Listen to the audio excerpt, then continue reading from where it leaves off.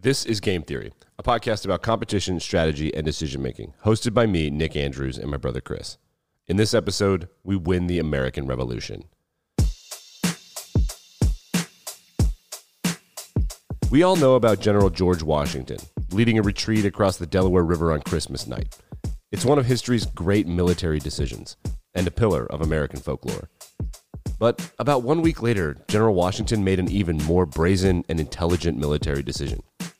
Holed up in Trenton with the British ready for battle either that evening or bright and early the next day, Washington had three choices. 1, he could retreat again.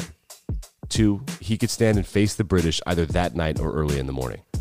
Or 3, he could leave a bare minimum force in Trenton and instead attack Princeton. In this episode, we apply modern military analytics to his choice and assess what went into the decision.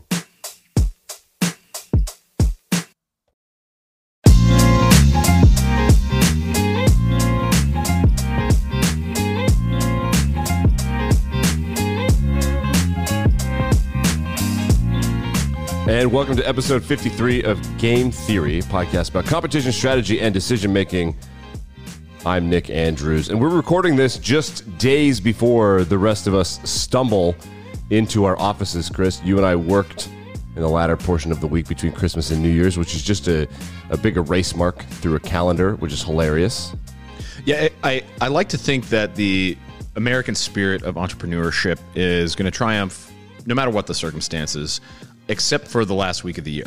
From December 25 to January 1, nobody is doing a damn thing. And that's how it should be. I agree. And you and I both work remotely for a huge portion of our lives, so we could work together. And not a lot going on. And then you went to Buffalo. But we're recording this together, which is how enjoyable holiday travel can happen. So we've never done this before. This is going to be weird for us. It's going to be very bizarre. Usually I have the safety of distance when I give Nick low-level bullying. But this time I'm accountable for my actions in a very immediate way. Yeah, and it's really unfortunate because you can tell, well, you can't tell on Zoom and other technology that you use to record when you're not paying attention to the other person. You're like, oh, yeah. Because the hard part about doing this, the real challenge is listening to what the other person is saying and also preparing to make a point. So oftentimes people can repeat shit. It happens. It's not just us. It happens to everybody. Yeah, if you listen to our episodes carefully, Player 3, if you go back through some of them, you can tell when one of us is talking and the other one is listening versus when one of us is talking and the other is waiting to say a thing that they're trying to prepare. Because, look, we're trying to give you good content here, but we got to be honest. There's a lot of tough stuff that we talk about here. And also, I refuse to script every part of it. There are podcasts that do that, and I just simply won't do that. Not only because we're not as good at writing that, and not only because it takes a long time, but also because you can tell, and I hate it. Yeah, and we admire a lot of podcasts on this show. We're podcast listeners as well as podcast creators, and the shows that do that, more power to them. It's not our style. No, absolutely not. So the holiday was great, and we are right before, like I said, we're recording this. This is out on January 3rd, which is important because that is the anniversary of the event that we are going to discuss. But before we get to that, like, rate, review, subscribe. This episode will have some sort of YouTube content, but we don't have a full in-studio setup, so we can't record our faces. But there will be something. And we do have a review, Chris, that we have a review that I would like to mention. This came in a while ago, and it was I suspect, based on the pseudonym, that it's someone that we know. And essentially, it says that the podcast content is great, and we appreciate that. We do appreciate that. But before he says that, and I'm assuming it's a he, based on, again, the pseudonym and doing some investigative work for about 7 seconds, that I know who this person is. He said that, when Nick and Chris used to speak up in class in high school, I used to roll my eyes, or something to that effect. Yeah, and to be clear, we were not in the same class. We were grade apart, but sometimes we made a couple of... We made some guest appearances in each other's classes, and we were really the worst. Yeah, absolutely. And now... he says, yeah, but now the review said something along the lines of, I wish I'd paid more attention, or I really enjoy their insights now. And I want to be honest with you. I roll my eyes at myself more now, Chris. Yeah, I roll my eyes at you more now, too. Oh, I appreciate that. Some of us get better with age. What is he saying, Pulp Fiction? Yeah, if age is like wine, you mean it turns to vinegar. It does. Whoa, I don't remember that line. Yeah, that's when Marcellus Wallace is talking to Butch. He's telling about boxers don't have an old timer's day. Telling tell him to throw to fight. Yeah. That's I forget that speech. There's so much of that movie that I just like remember off the top of my head, but not all of it, obviously. Okay, so January 3rd, in the year of our Lord, 1777, which, by the way, we're coming up on our country's 250th anniversary. Yeah, that's a long time. Yeah, we're a 246-year-old country now. Yeah, I think that's about right. 1776 this last year. So January 3rd, George Washington makes a big move. January 3rd, 1777, I believe, right?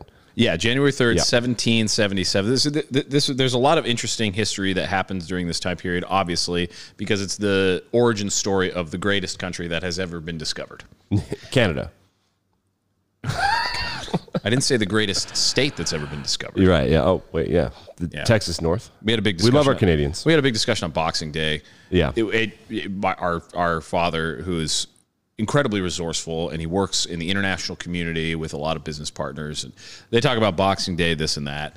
And Christmas was on a Sunday this year, so Boxing Day was that Monday, which is the day that everybody gets off anyway. So we had to hear and talk about Boxing Day far more than I ever thought I would. And I asked him, how many wars do we have to fight so that we can stop paying attention to nonsense like this?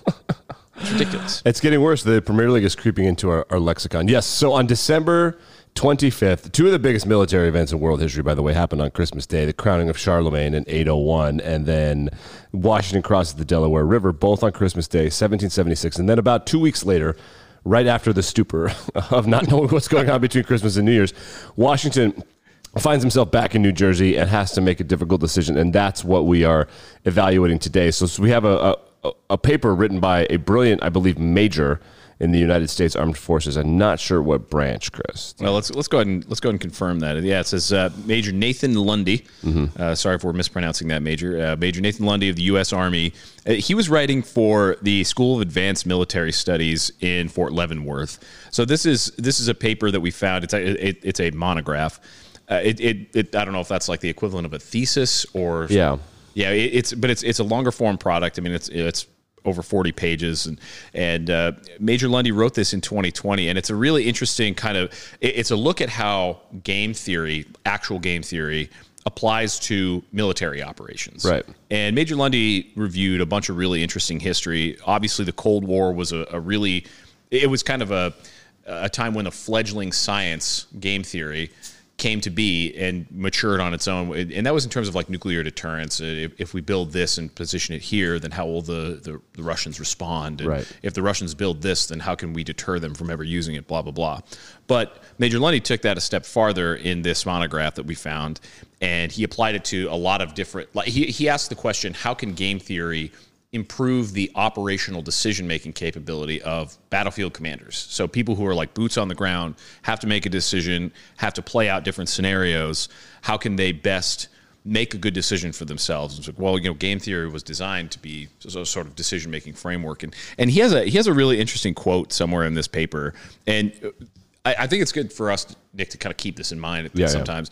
Yeah. We talk about, in this situation, you should do this or that. Like in the Monty Hall problem, you should change the doors. In rock, paper, scissors, you should quit trying to figure out how to win because it's just chance. There's a quote from a book that was written by Milton Friedman. Or was it Milton Friedman? Oh, you're talking about the Prussian guy. No. I'm talking about the guy. No, it was not Milton Friedman. He does cite Friedman quite a bit in the paper. He does. Yeah. Well, and it's a Friedman who wrote. Man, I can't believe I'm blanking on this guy's name. Because he wrote a book called Strategy, and he also wrote a book called The Evolution of Nuclear Strategy. Hugely influential nuclear strategist, game theorist. Man, I cannot believe I'm blanking. Lawrence Friedman. Lawrence Friedman. How satisfying to get it on your own. Sorry, with the help of the internet.com. I can't. I'm an embarrassment. I'm an embarrassment to the community. Correct. So he cites Milton Friedman. Jeez, dude. God, we just had this discussion. Lawrence Friedman. I haven't had a neuron fire since probably December 15th. That's why we're doing this episode, because while people of us worked a little bit between Christmas and New Year's, man, like it doesn't. Did you notice how you come back from this little 2-week mess and you're neither tired nor rested? Yeah, I'm the ultimate combination of worse as a person and unrefreshed. Yeah, and just like I've been saying this for years, and I don't care how cliched it is at this point. I treat my body like I treat my credit, where I just deal with it in January, and now January is here. January, as predicted, hath cometh. January hath cometh, and New Year's resolutions have been cheated upon already. Yes, and shouts to all the gym people who work out year-round who are going to complain for the next 6 weeks. Get over it. Yeah, look, we see you, and I got to be honest, we don't care. No one cares. Yeah, you're not a hero. So tell me what Lawrence Friedman had to say. Said, as cited in this paper by Major Lundy, game theory is a descriptive model of the most logical outcome. Right. It's not a prescriptive model per se of what a person should or should not do. It's the accumulation of it's the accumulation of factual information and circumstances that come together to produce a rational series of events. So when you're considering cooperate or don't cooperate, it's less that, oh, I should do X, Y, and Z because this is the most logical thing to do. And it's more that given this set of circumstances, people will either cooperate or compete. They will either disengage or engage.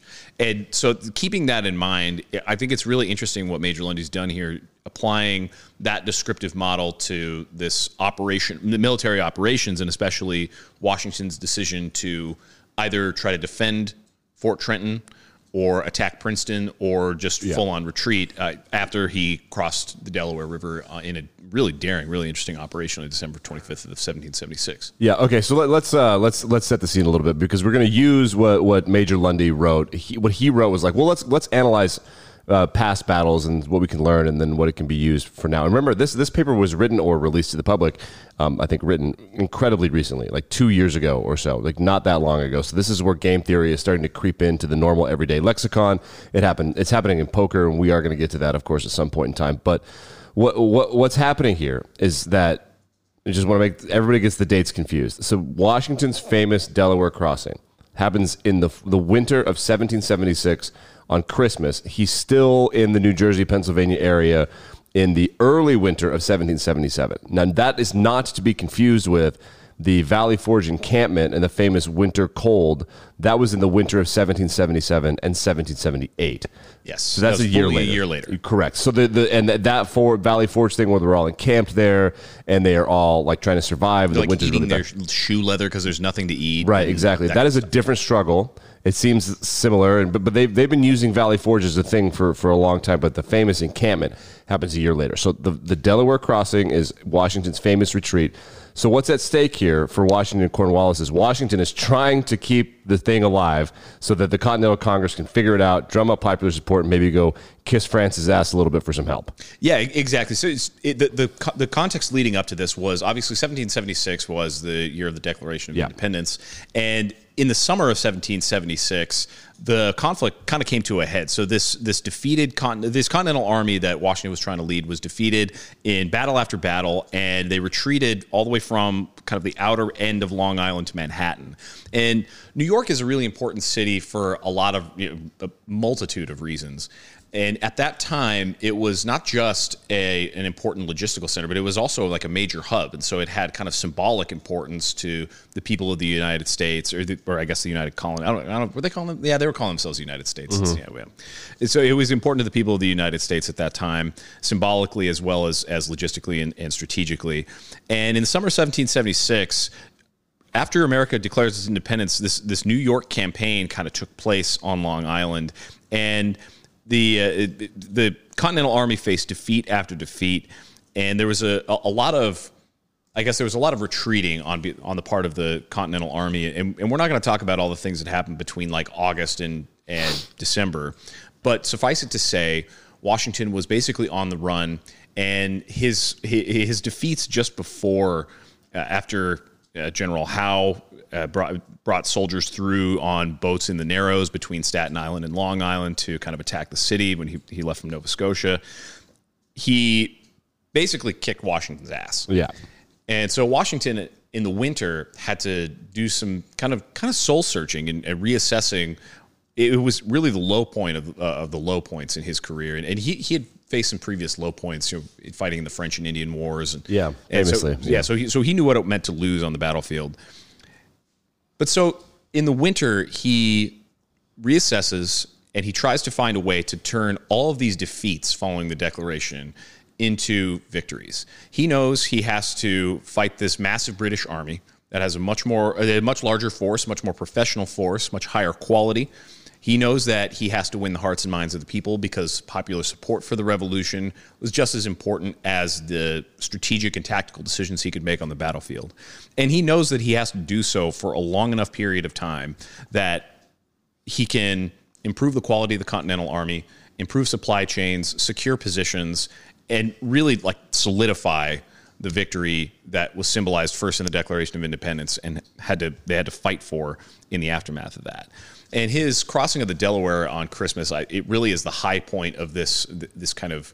It's really the peak of the turning point for George Washington. Well, because it was a great decision to do that. That's why it's really famous, like kind of running away, and like it was a really. And we're not talking about the crossing of the Delaware River, but that point in time. Essentially, we were, and I want to use popular nomenclature here, Chris, is that the Continental Congress, the Adams cousins, a lot of the founding fathers in Virginia and Pennsylvania had fucked around, and now they were finding out, and it was not great. Yeah, I think that's probably the simplest way to put it. So we were like, we're going to break free, and the king was like, okay. And it went exactly as well as you thought it would. Now, as Americans, we're like, yeah, we did it. We're like, well, we ran away. We would like kick them in the shins and run away. And that was essentially our strategy. And Washington was really, really, really good at that. And of course, he knew Cornwallis and Howe kind of personally because he had represented the British in the French and Indian War and in a bunch of other campaigns. He's one of the greatest generals of all time. He's one of the only, fun fact, he's one of the only generals that Napoleon idolized. Really? Napoleon knew how smart he was, but he had I think he ordered either a month or 21 days of mourning when Washington died. Holy cow. He loved Washington. And Napoleon became emperor in like 1820s? It was like a little earlier than that. So like it depends on what we call emperor. He became in charge like 1810, and he was emperor like 10 years after that, somewhere in there. Okay, so this is after the French Revolution in the 1790s. This is well after. So America has been around for 40 years or Absolutely.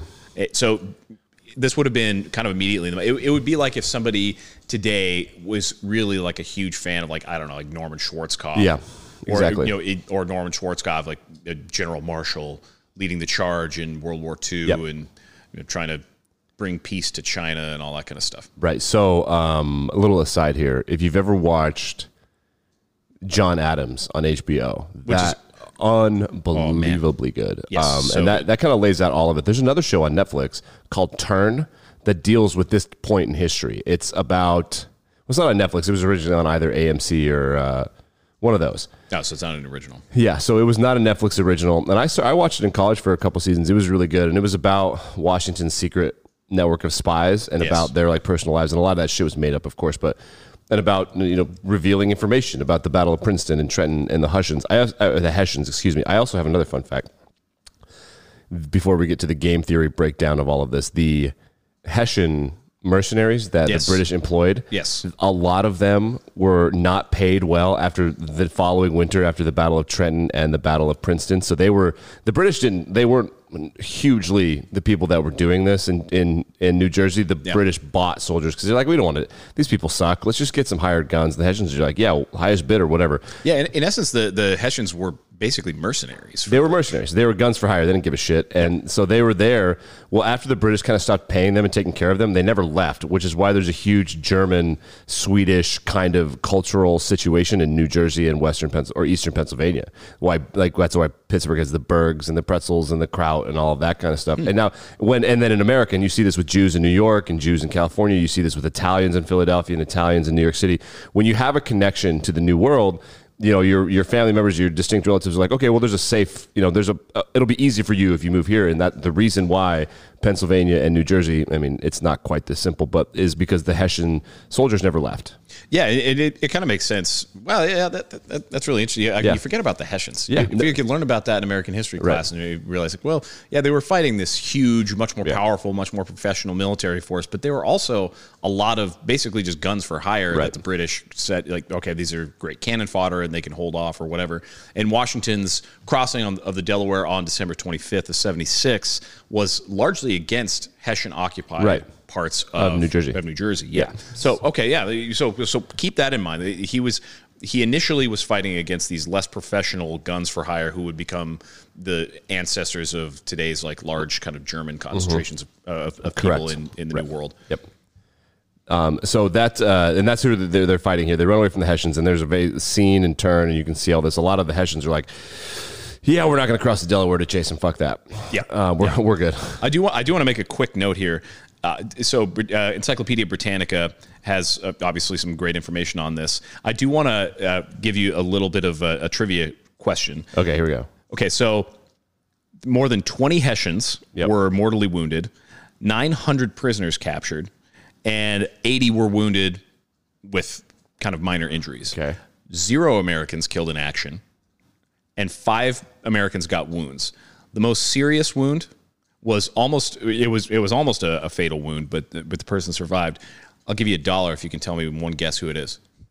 My guess is his name is Alexander Hamilton. No. Fuck. That was a good guess. It was a good guess. Princeton's right it was there. a reasonable guess. Yeah, Hamilton came along later, and he was involved in the battles of Princeton and Trenton. I think he fought in Princeton as a shithead. Like he wanted to fight. There's like an apocryphal story because he was leading cannon fire. Yeah. And there's an apocryphal story that one of the shots that he fired tore through a building and destroyed a portrait of King George. Sure. That's not really true. It's probably apocryphal. But the person who received the most serious wound in the December 25th operation in 1776 was one James Monroe, Lieutenant James Monroe, who would go on to become the 5th president of the United States. 5th president of the United States. I mean, that's it makes sense that the first 10 presidents or so, if you could be like related to the revolution in some way. Truly. So you feel good about it. Okay, so crosses the Delaware, and now we have this paper by Major Lundy, who's analyzing a situation that Washington finds himself in, and it is very simple. It's very game theory-esque, and it also draws on the theme of this show, which is that not everything is rational.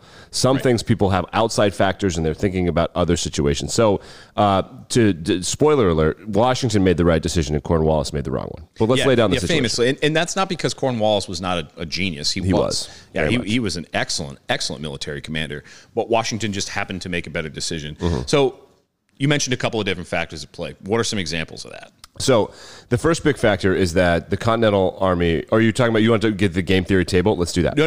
I mean, top down. So, like, what are the motivations? Because the game theory that we're looking at here is Washington versus Cornwallis, specifically after Washington captured and decided to defend Trenton. The decision comes down to whether what Washington's next strategic move is, and the timing of Cornwallis's decision to attack Washington's position at Trenton. So the Continental Army's at Trenton. They have a few different courses of action, how to respond, with the knowledge that Cornwallis is going to attack Trenton. It's just a question of when that attack is going to come. So we're going to break down an excellent table that Major Lundy made here in just a minute. And he has a bunch of different number factors, which are fun too. But and we won't get into. We'll try to avoid. Discussing the numbers as much as possible. Well, we're going to link to this paper. Everyone should read it. It's great. It's really excellent paper. So, what are some of the factors that are motivating Washington and Cornwallis at the time? Right. So there are a couple different things. So it's early in the Revolution, and Cornwallis is very much in a situation where like this can be stamped out like in an afternoon, essentially. Like this doesn't have to be a years-long campaign from his point of view. So like you want to win right away, but similar to how like college football teams are doing it, they don't just want to win; they want to win in the correct way and make it seem however to the crown. And so there are political points being scored. So for Cornwallis, there are a couple different things. So let's just say theoretically, these guys are sitting at the breakfast table apart, and it's like a movie scene. And Cornwallis is making the decision, and Washington is making the decision. Let's just call it 7 a.m.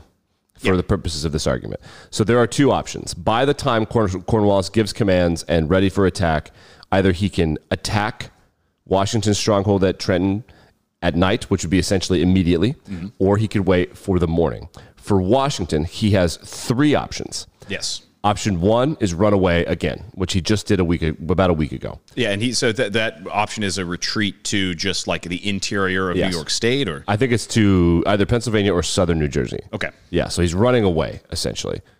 Option number 2 for Washington is to stay and defend Trenton. Option number 3 is to bail on Trenton, and it's like you just captured it, but to basically leave like a couple. Don't want to say sacrificial lambs, but essentially a sacrificial guard, and then sneak off to Princeton and attack Princeton, where the British have a much weaker stronghold. So for Washington, for this Princeton option, I liken the force that Washington would have left behind. I saw a source somewhere that said it basically just enough to keep the fires going. Right. I like to think of it as in Home Alone when Kevin has that party with all the cardboard cutouts and the mannequins at night. Perfect metaphor. Yeah.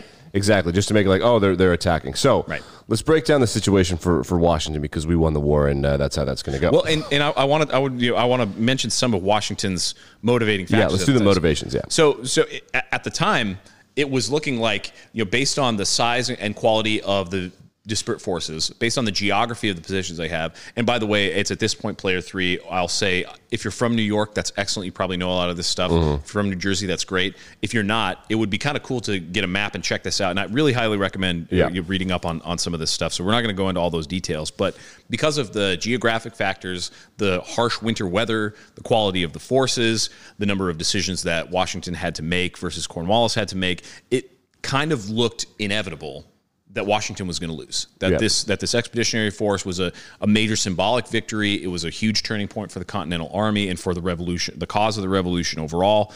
But the assessed kind of inevitability of defeat here was a major factor playing into Washington's decision making. So these 3 options he had to either defend his position, retreat outright, or attack Princeton, it seemed like he was going to lose and the Continental Army was going to take a major hit no matter what decision he made. So that was in the forefront of his mind when he was trying to decide what to do here. Yeah. So one of the things that was, I think, on his mind, and Major Lundy gets into this, and it makes a lot of sense, was that the men and the Continental Congress, and because at this point in time, the Declaration of Independence has been signed.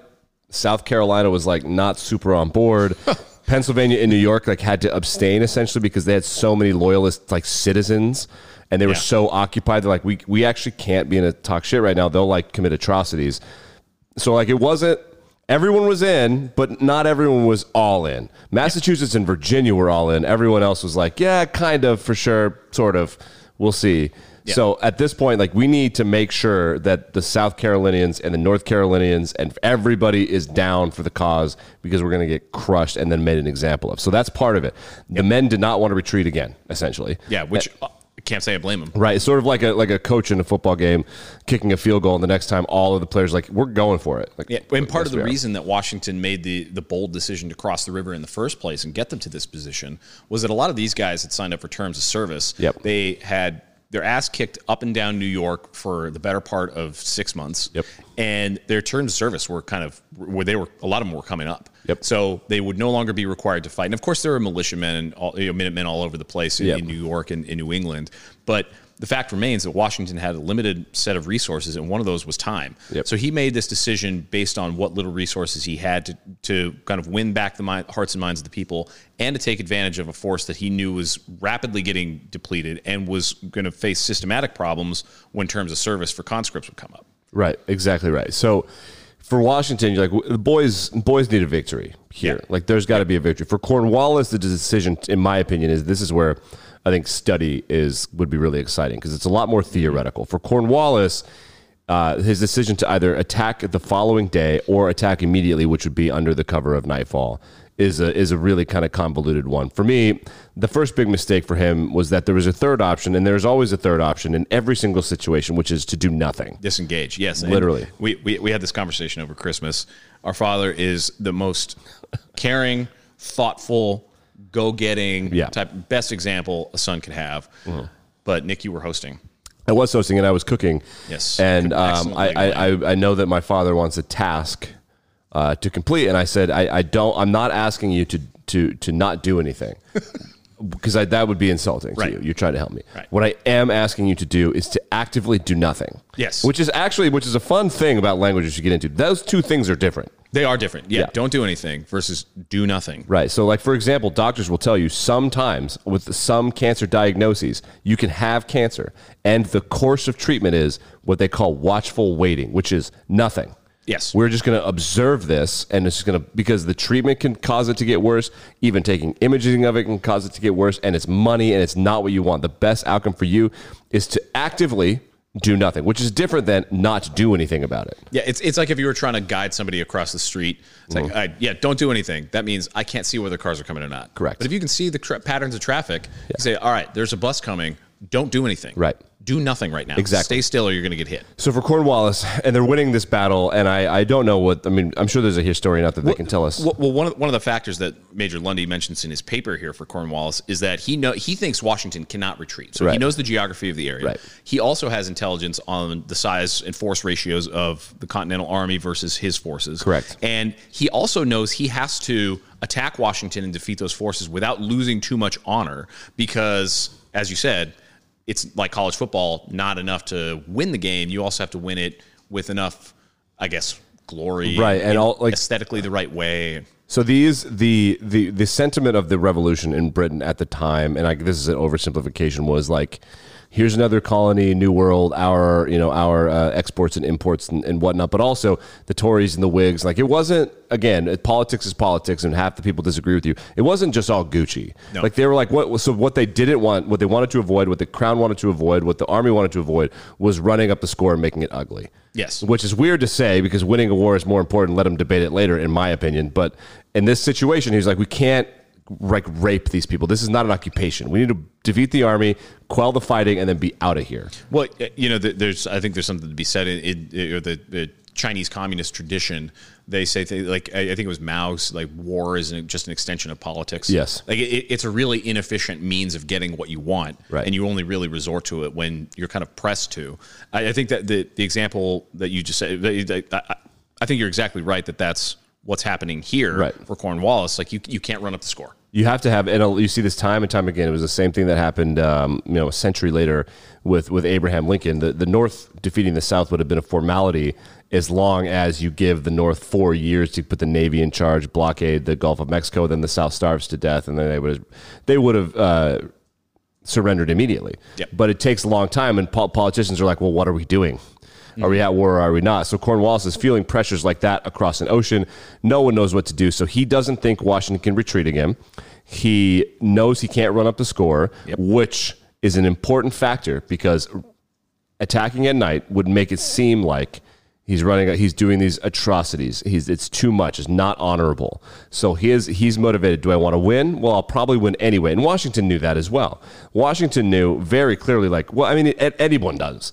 The Brits are better.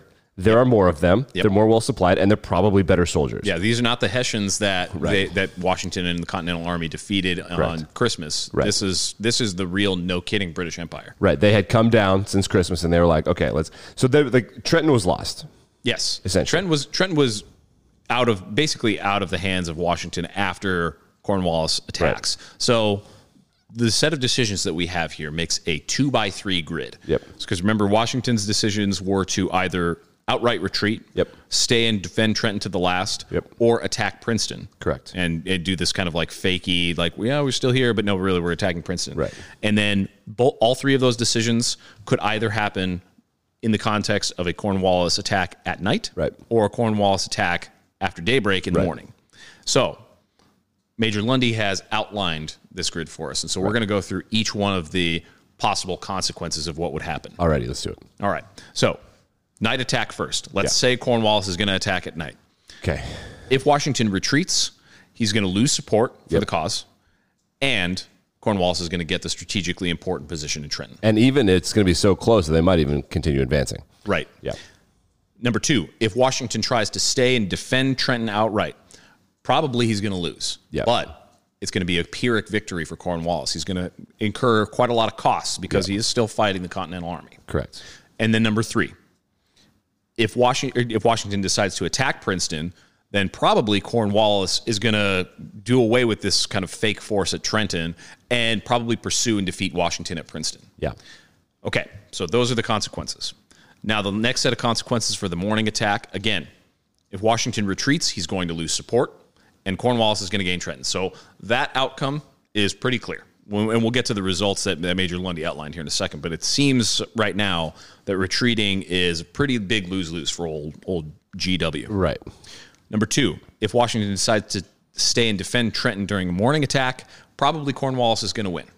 And it's probably going to be kind of costly, but not as much as during a night attack because during the day you can see more clearly, communication is clear, and a more professional force benefits from that. Right. And then finally, if Washington decides to attack Princeton in the event of a morning attack from Cornwallis, probably Washington can succeed because Cornwallis's force is farther away from the defense of Princeton because they decided to wait for the morning to attack Trenton. Right, and this exact thing happened. I mean, it's just a big whoopsie-doozy in a military history. This exact thing happened in Game of Thrones. I'm sure that there are hundreds of examples of something like this happening where you're like, I'm sure that one of these things is going to happen. And it's weird that Cornwallis didn't consider this a possibility, to be frank, because General Washington is like one of the top, 110 generals of all time. Like, he's one of the greatest military minds in world history. And like, of all of the true genius in the American Revolution, I'm sure the founding fathers were great. Like, the true geniuses were Washington and Franklin, in my opinion. Like, they were gifted. They saw the whole chessboard. They were gifted people. And Washington was gifted before he became an American. He's a G. I'll tell you what. I'm not as much of a Franklin stan as I used to be when I was younger. Sure. Because I learned about John Adams. Yeah, you are about Adams, yeah. Franklin did see the whole chessboard, though, and I would give anything to have a drink with him at his oldest. At his oldest? Man, yeah, because he kind of got, like, really weird, and he and Adams hated each other, but it seemed like Adams was more annoyed at Franklin. Yeah. It was like very much like a pinky in the brain kind of dynamic, except Franklin was probably smarter. Yeah, I think Adams had to be the worst hang of all the founding fathers, but like very important person. You know what I mean? Critically important because he was such a pill. Yeah. He did all the boring, unsexy work of like actually legislating and making Congress into a useful legislative body. It seems like so much of his life is trying to get people to care about the things he cares about, and they're like, "Yeah, but you're just such a douche." Yeah, you're not wrong. You're just boring. Yeah, that's exactly right. So Washington's a genius. He sees this Princeton thing happening. Cornwallis doesn't have an option according to this table, or maybe he does. I mean, we don't know. He doesn't. The table doesn't analyze doing nothing, which I think is by far the move. In knowing what I know now, so well, that's because it was basically a foregone conclusion that Cornwallis would lose so much support if he didn't try to pursue the advantage that he had. That was one of the main factors at play here. Like, I guess if you want to put it in terms of like true game theory, like that was a bias affecting the set of decisions that Cornwallis made. It precluded what arguably might have been the best option. So we can go through the table and discuss some of the results here. Let's do it. Okay, so we mentioned earlier, whether Cornwallis attacks at night or in the morning, if Washington decides to retreat outright from Trenton and try to regroup and just kind of cut his losses after defeating the Hessians and spending the week fighting, that's going to be a lose-lose scenario, because then Cornwallis gets this strategically important location. Symbolically, it looks much, much better for him. He can avoid losing face in front of the crown. And Washington is going to lose a lot of face because people say, well, what are we doing here? The Continental Army is supposed to be fighting a revolution, not running from one. Yeah, right. So right. He loses all his terms of service for a lot of members of the Continental Army. The people of America are wondering what's going on. The Continental Congress is like, what's going on? So that's a lose-lose situation. So I think Washington at this point would see clearly this is not on the table for us anymore. Right. Yeah, so now we've got to eliminate it down to two decisions. So now, does Washington defend Trenton to the last, or does he attack Princeton? So that's the new set of decisions that we're looking at here. Right. So if you compare the relative payoff in this now 2x2 4-part grid of Washington defending at night, defending in the morning, attacking Princeton at night, or attacking Princeton in the morning. No, is attacking Princeton at the same time against a morning attack or a night attack? Oh yeah. You're right. Yeah. So sorry. Yeah. So defending it at night or in the morning, or attacking Princeton while Cornwallis attacks in the morning or the night. Yeah, precisely. If you look at the relative payoffs here, I think Major Lundy does an excellent job of breaking down which one would give Washington the most benefit and Cornwallis the most benefits. Right. So go ahead. Oh, no, you. So what I was going to say is, Washington is very simple. So the retreat thing, both of them are smart enough to know, like, well, he really can't, and even if he could, he still fucking can't. So he's not going to retreat. Yeah, and Cornwallis knew the geography here. Even if there was incentive for Washington to retreat, it's going to be really hard to do, and so he's going to get his ass kicked. And so Cornwallis knows Washington's not going to retreat. Right, exactly. So like that's off the table right away. So for Washington, to me, I find this in poker. I find this when I play chess. Like, you have to find the ones that are like, well, I'm probably fucked. Yes. All across the board. So what is the one situation where I might be fucked a little less, or maybe they'll screw up. Yep. So you would put your opponent in a position to screw up, and I do this in chess all the time. It's called tempo, and your opponent can be annihilating you. Like, well, if I check his king, no, maybe he makes a mistake. All the chess people are looking at this. There was a meme that went around, I was say like 2 or 3 years ago. Yeah. This guy in India who is not a chess player. He's not like a professional. He's just a disgrace to the game. He was like, oh yeah, I've beaten all these masters and I'm better than all these people, and he was cheating online, right? And oh yeah, I remember this. During an interview, he said he was like, oh yeah, this is my favorite opening, and he wasn't describing an opening. He was just like describing chess. Like it was like a non. But one of the things that came out of that was he's like, oh yes, anyone can do it. I do it because I have mastered the art of the tempo. Dude, no. Yeah, dummy. Right. So what Washington is doing is like he's screwed. He's in checkmate essentially, and like it's not just for the battle. Let me just zoom out a little bit. If Washington doesn't A, cross the Delaware on Christmas, B, take Princeton 10 days later, it's over. Yep. The entire thing is done because then South Carolina and Virginia are out. The locals are done. The forces are gone. It is literally Hail Mary time. So essentially, metaphorically, his choice is, well, I can check them and maybe they'll fuck up, or I can let them just destroy me. So it's a very clear decision. So the best case scenario for Washington is to attack Princeton and hope for a Cornwallis morning attack. The second best thing for Washington is to attack Princeton, and it doesn't matter when he attacks because you got to go. So that makes the decision almost binary. Attack Princeton and maybe live. Don't attack Princeton and definitely lose. Yeah, exactly. And you know, a lot of the factors that we're talking about here are hard to quantify. It's hard to quantify popular support for a revolution in a time when it was just hard to canvass the entirety of the country to get popular opinion. It's hard to quantify exactly how good or bad the Continental Army would have been in one situation or another. You can talk manpower, you can talk force posture, you can talk number of ships and how many guns they have and all that kind of stuff. But at the time, it would have been difficult to try to play out those scenarios, especially on on such a short timeline. So what Major Lundy has done in our paper is he's ranked each of the relative payoffs in a game theory format in this set of tables. And the way that he's ranked them is from relatively what's the worst to relatively what's the best on a scale of 1 to 6. Right. So rather than trying to weight the different factors like X percentage or like multiply this times 2 because it's so important, rather than giving a numeric value based on the quality, Major Lundy has given a numeric value based on the relative importance or the relative benefit of that payoff in the event that events transpire. Right. So Washington's lowest payoffs are retreating. We've eliminated those already. They're his worst in the case of a night attack and second worst in the case of a morning attack. Those are his worst options. Conversely, Cornwallis's best options are present if Washington decides to retreat. That's number 6. That's like the 6 out of 6 best option, then 5 out of 6 is best option. So Washington cannot accept that.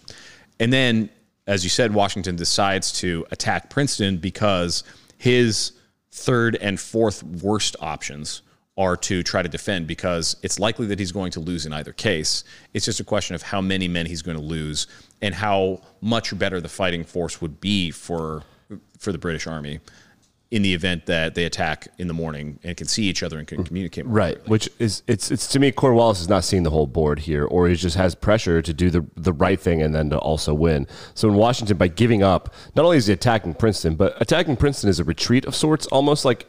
Yeah, it's a change of position. You know, he's opening up a new front, I guess, or he's attacking another strategically important location after having gotten a victory. So he's like, well, I can't fight here, I can't beat you here, but I can fight you somewhere else. Right. So relatively speaking, Washington's two best options are attacking Princeton, whether that's in the face of a night attack from Cornwallis or during a morning attack from Cornwallis. And Cornwallis's worst option actually ends up being the morning attack in the event that Washington goes on to attack Princeton. And that's because he waits the longest, so he gives up the most strategic advantage. They can communicate better, and they can see each other better, so the professional army benefits that way. But he also loses a lot of time in trying to defend Princeton. So without knowing it, he's giving up a ton of ground to the Continental Army, and they can do a better job of attacking Princeton and really minimize their losses. And so that's the best relative payout for Washington, but it's the worst one for Cornwallis. So in any case, the most rational thing for Washington to have done is to do what he did. He went on to attack Princeton, and as fate would have it, even though the best decision for Cornwallis, given that, would be to attack at night, he waited to attack in the morning. Well, and you got to give props to Washington for making the least bad decision, like making the only one that keeps him alive. But also, I'll never for a second believe that he didn't weigh that as well, because I think you could still make an argument for retreating in a weird way. But for Washington, he's British. Yes. He knows very well what Cornwallis is dealing with, because he dealt with similar things when he was leading British forces, and it fucked him in a very similar way. Mm-hmm. He never celebrated July 4th as a general, even after the victory and after America was a country and after being president, because July 4th was this great embarrassment of his career many years earlier in the French and Indian War. You can read about it. Mm-hmm. He hated that day because that was a huge egg on his face and one of the biggest military blunders perhaps ever. Yep. He did something similar to this. So he knew that the British people and the whole politics of this massive army and the king were he knows what he's going to have to do. And so he takes advantage of that. Now, let's talk about the Battle of Princeton. I've got some fun facts. All right, so some fun facts, and then we'll explain how this fits into the Nash equilibrium. We'll reinterpret this in terms of game theory, the way Major Lundy does. But we have plenty of game theory to talk about. We're going to use poker and football and things to explain that part of it as well. So, first fun fact is that both of the most famous portraits or paintings of Washington were depicting scenes very similar to this. Yes. The first one was Washington crossing the Delaware. Yep. The second one is him standing with his hand on his gun. That's after taking Princeton. Washington at Princeton. Really? Yeah. So it's George Washington at Princeton is his. That's his big, I just kicked your ass. He's got his foot crossed. You know what I'm talking about? Yeah. Right. Yeah. He's just slaying. The second fun fact is that while the Continental Army wildly outnumbered the British troops at Princeton, they weren't super experienced, and so they kind of fell back when they didn't need to fall back. So George Washington was pushing them to the front lines no, it's going to be fine. Go straight. And so that led him to within 30 yards of the front line, was easily snipeable for the Brits, and they were trying. He almost died, but because he got that close, which, again, war in the 1700s and 1800s was different. There were theaters, and people watched, and generals kind of watched it all happen like a chess player, right? Yep. He got close. And all that did for his troops was all right, this motherfucker can't get killed. Yeah, he's leading at the front. It would be like if Achilles, like during the Battle of Troy, Achilles is out there sprinting headlong into Greek archery fire. Exactly. And so my final fun fact is that the end of the battle occurred on the campus of Princeton University, and there are still buildings with scars from the battle on the campus now. That's incredible. Yeah, isn't that cool? Yeah. Do you know what kind of guns it was? It was like the old muskets? I think it was. So muskets is what they were using at the time, but I think that might have been cannon fire from the Americans. I'm not 100% sure, and I haven't read that deep into it. But I do know that if you go to Princeton, it's called Nassau Hall. Nassau Hall? Nassau. Nassau. Like it was Nassau. Nassau? Is it Nassau? I don't know. I'm not a local.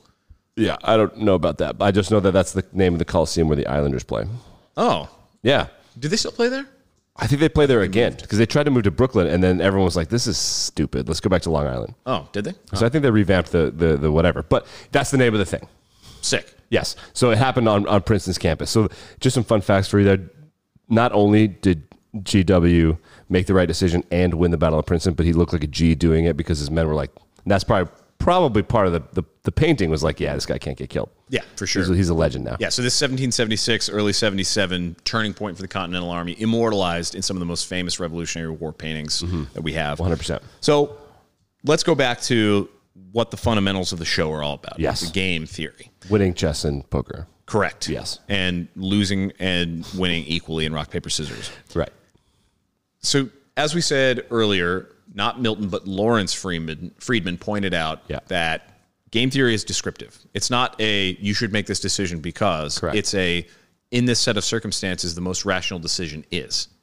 And the Nash equilibrium for this grid that Major Lundy developed with the night attack, morning attack scenarios, and Washington's 3 decisions, the Nash equilibrium was at attack Princeton in the face of a night attack. Yeah. So Cornwallis's best relative outcome, given that Washington's best relative outcome was this attack on Princeton, the best decision for Cornwallis to make was to go ahead and press for his advantage and attack at night. As that way he could catch up with the Continental Army much more quickly. He could help defend Princeton to a much larger degree. And who knows, maybe if he had done that, Washington might have gotten killed by gunfire, or the assault on Princeton wouldn't have been as successful as it was. Right. So that's the rational. That's the Nash equilibrium, and it fulfills three conditions of game theory here, as Major Lundy points out. So first, neither general wanted to deviate from the outcome, because if they left the outcome, then it would be they would both have an incentive to continue, I guess, deviating from it. It's not it's not like it becomes unstable if they decide not to fit in with this like rational decision point. The second thing is that it creates what's called a mutually best reply condition. So, relatively speaking, each player is at their best given what the other player's best decisions are. So, Washington's best decision was clearly to attack Princeton. Right. It was obvious that retreating was not an option, and it was pretty obvious that defending was not really a feasible option either. So, given that, Cornwallis's relative best decision was to go ahead and attack at night. So that's one of the conditions of the Nash equilibrium. And then the third condition is that it confirms the assumptions of each commander going into the interaction. So Cornwallis assessed, okay, the environment is not conducive to Washington retreating. Right. He knows what Washington is, or he assumes Washington is going to not retreat. Right. And then Washington likewise could assess Cornwallis's environment and say, okay, yes, Cornwallis is most likely to attack at night because that's when he'll be best able to defend in the case that I attack Princeton. So the Nash equilibrium conditions are met here, and the most rational thing to do would be for Washington to attack Princeton and Cornwallis to attack at night, which he did not end up doing. Correct. So I think the interesting thing to me, so we know what the equilibrium is, right? And we see this in football. We're seeing it in baseball. We're kind of seeing it in the workplace a lot with quiet quitting. There's a term that people throw around, and it's become a replacement for just not liking the youth movement, which is just part of the course, and that's just part of being alive, I guess. These kids these days, and that word is analytics, right? So this is sabermetrics. This is war analytics. If Cornwallis had thought about it from analytics, he can see the whole field and be like, I understand how it will look if we do one or two of these three things, but he literally made the worst decision. He did, yeah. And that's not because he's not a smart guy. Right. It's not because he's not a strategic mind. It also highlights, I think, the importance of it. So in our last episode, the holiday party, thanks for joining us for that. Absolutely. Shouts to you guys. I had a blast recording that one. I know you did too, Nick. Mm-hmm. In that one, we brought up the email that we got about the Monty Hall problem. Right. And I think one of the tendencies that people have is to like skip to the end. They're like, okay, yeah, well, we know you're going to end up choosing from one of two doors anyway because one's eliminated, so it's going to be 50%. And they want to jam the whole decision-making process together into this like mishmash of like, okay, what's the final decision? Like, what's the final outcome? Right. And you cannot do that. So in this case here, because you can consider like, okay, retreating is bad, so attacking is good, but like I have the advantage if I attack at night versus in the morning. You can't skip to the end. You have to play out the order of events, and you have to consider what your adversary is going to do. You have to consider what the steps are in this process, because relatively speaking, Cornwallis's best decision, his best relative payoff, according to Major Lundy, and given the factors that are motivating him, would be to attack in the morning in the case of a retreat. Right. But his worst decision is to attack in the morning in the case of Washington advancing to Princeton. Right. So it's not enough. It's not accurate to say that in a blanket statement, well, Cornwallis should just wait and attack in the morning because that's his best option. Right. It changes given your adversaries. There's an expression in international relations theory and people who study like war and conflict, and it's that the adversary gets a vote. Yeah. You can't just unilaterally make a decision without considering what the adversary is going to do, because it might your best result might be better or worse given different sets of assumptions about what the adversary is going to do. Right. And I think that by not utilizing these tools and and this is back to the analytics thing and the youth and the old people. There are misconceptions on both parts of the argument that simply thinking analytically, game theory optimal, thinking that way will lead you to the best course of action because you don't equate the human element, which we have discussed over and over again. However, it is equally as stupid to just go on experience and know-how, because then you don't consider the analytical possibilities that are opened up. And you see this in chess, you see it in poker and sports, where, oh, I didn't even look at this move, and the computer found this move, and oh my God, it actually is way better, and I never would have thought of that. It seems stupid now, but it's going to be good later. If both parties, let's just say they didn't have analytics at this time, and Washington found an option that Cornwallis hadn't considered. Let's say a similar scenario happens right now, and you have a nerd, and their job is to touch the button, and it's like, okay, well, maybe Princeton. Well, if Cornwallis also has the same analytical viewpoint of everything, he'd be like, oh, well, they're going to go to Princeton. Yep. So I'll just go to Princeton. Yep. And then this is kaput. Right. It's a done deal. Completely different discussion. Right, exactly. However, when you know that your opponent, one of the factors of having analytics that people never consider is that my opponent also has analytics. Right. So then you're like, well, he knows I'm going to Princeton. Maybe I shouldn't go to Princeton. Maybe do something else. And then you can get to the point where that's the time to bring the human element back in. But it seems that George Washington, whether he was thinking analytically or just logically or very simply, like this is our last gasp of this, we have to do something, he found an option that Cornwallis hadn't considered. Yep. And that's when it gets fun. And we see this. We are going to do a poker episode. There was a man this year in the poker world, Chris, who took the poker world by storm because he understands game theory optimal play, and he just did crazy shit. And everybody's like, this is not, what is he doing? These bet sizes don't make sense. It's super risky. And it's very similar idea to what's happening in basketball, where players have realized, wow, I only have to make a third of my shots if they count for 3 points. Right. And it's an unconventional, it feels like an unconventional decision. It was certainly a bold decision, given that Washington had made this bold advance across the Delaware River. He had fought the Hessians, he had won Trenton, and conventional wisdom says, okay, you need to be able to defend your fortifications. It doesn't mean anything to win a place and then just immediately lose it. Right. And conventional wisdom might also say, well, it's important to try to preserve your army in the face of an onslaught. Right. You can lose a position, but keeping the army there is that's the important thing.